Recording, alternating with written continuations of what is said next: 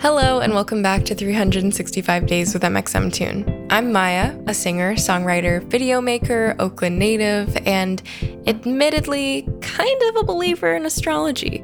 I'm also a huge history nerd. I love untold stories, gross facts, hidden secrets, and anything weird, dark, and funky from the past. So each day, I'm going to share one of my favorite deep cuts with you. So let's dig into today's story. It's 365 with mxmtoon. New facts every day, so don't leave too soon. I'm gonna teach you stuff, no it won't be tough. Gonna go a year till you've had enough. It's 365 with mxmtoon. Today, we're going to talk about one of my favorite things, space. On September 18th, 1965, Japanese amateur astronomers Kaoru Ikeya and Tsutomu Seki were watching the sky when they independently spotted a new comet, just visible to the naked eye. The comet hadn't been on any scientist's radar until then, even though it was just under 100 million miles away from the sun when Ikeya and Seki discovered it. I know that sounds like a lot, but in space distance, that's actually pretty close. Seki and Ikeya were actually working independently of each other when they spotted the comet, but since they were both the first to make this major discovery, they got to have it named after them, Comet Ikeya-Seki. Comets that are visible to the naked eye are exceedingly rare, and astronomers were super excited about this new discovery since it would give them a good opportunity to study it. This was early on in the United States space age. The US had just launched its first astronaut, Alan Shepard, just a few years before in 1961, and a man wouldn't walk on the moon until 4 years later in 1969. Space was hot, and thanks to the comet, now it was close. Scientists started running calculations on the comet, and eventually discovered that by the end of October, the comet would literally graze the sun. This was a huge deal. A comet that close would burn really bright and give people on Earth a seriously beautiful show.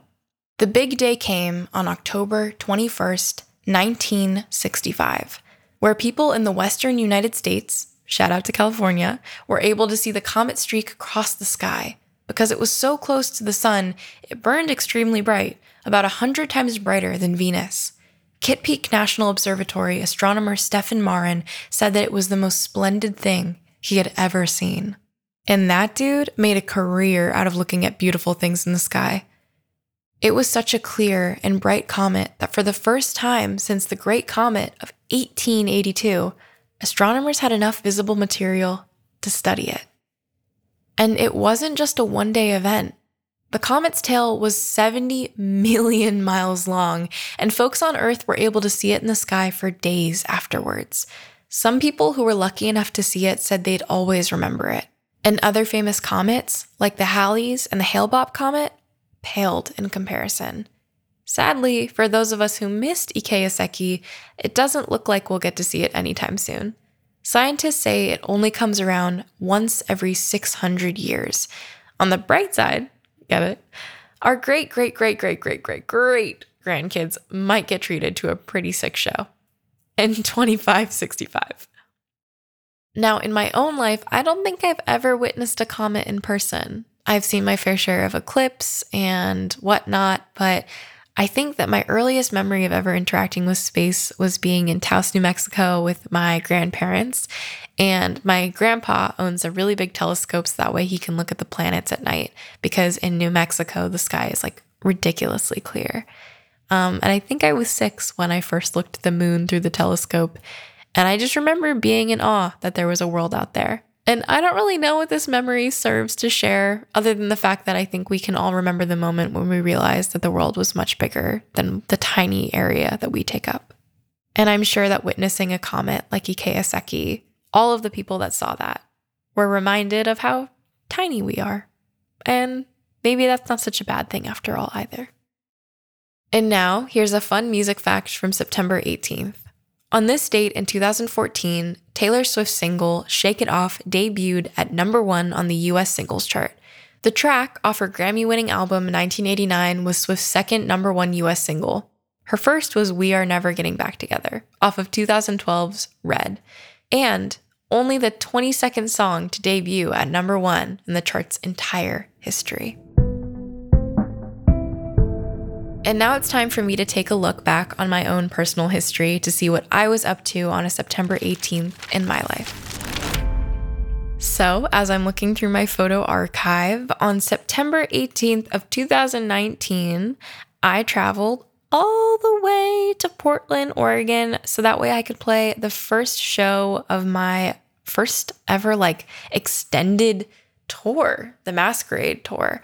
I forgot that the tour started so soon after the release of the album. Dang, the grind really does not stop. But yeah, I was really nervous. I'd never played in Portland before. I have a bunch of photos here of Chipotle. For some reason, I was really excited about that. And we were setting up the merch table too. There was a photo booth at the venue I played at in Portland called the Holocene. And that's also the name of a Bon Iver track if you want to go stream that one too, but also stream Bon Iver by MXMtoon, whatever. But I have the photo strips that I took inside of that photo booth still, and they're pinned up inside of my family's house in California because I wanted to commemorate the kickoff of that tour. So that's pretty sweet. I'm sure that I will have more tour memories to share as the podcast goes on and I get to talk about all the fun stuff that I've gotten up to in the past mere 20 years of my life. But that will be all for today's episode. Thank you again so much for listening, and I'll talk to you tomorrow. It's 365 with MXMtoon. New facts every day, so don't leave too soon. I'm gonna teach you stuff, no it won't be tough. Gonna go a year till you've had enough. It's 365 MXMtoon. Thanks for listening to today's episode of 365 Days with MXMtoon. Make sure to subscribe wherever you listen to podcasts and follow along with us on social media at 365 Days MXMtoon on all platforms.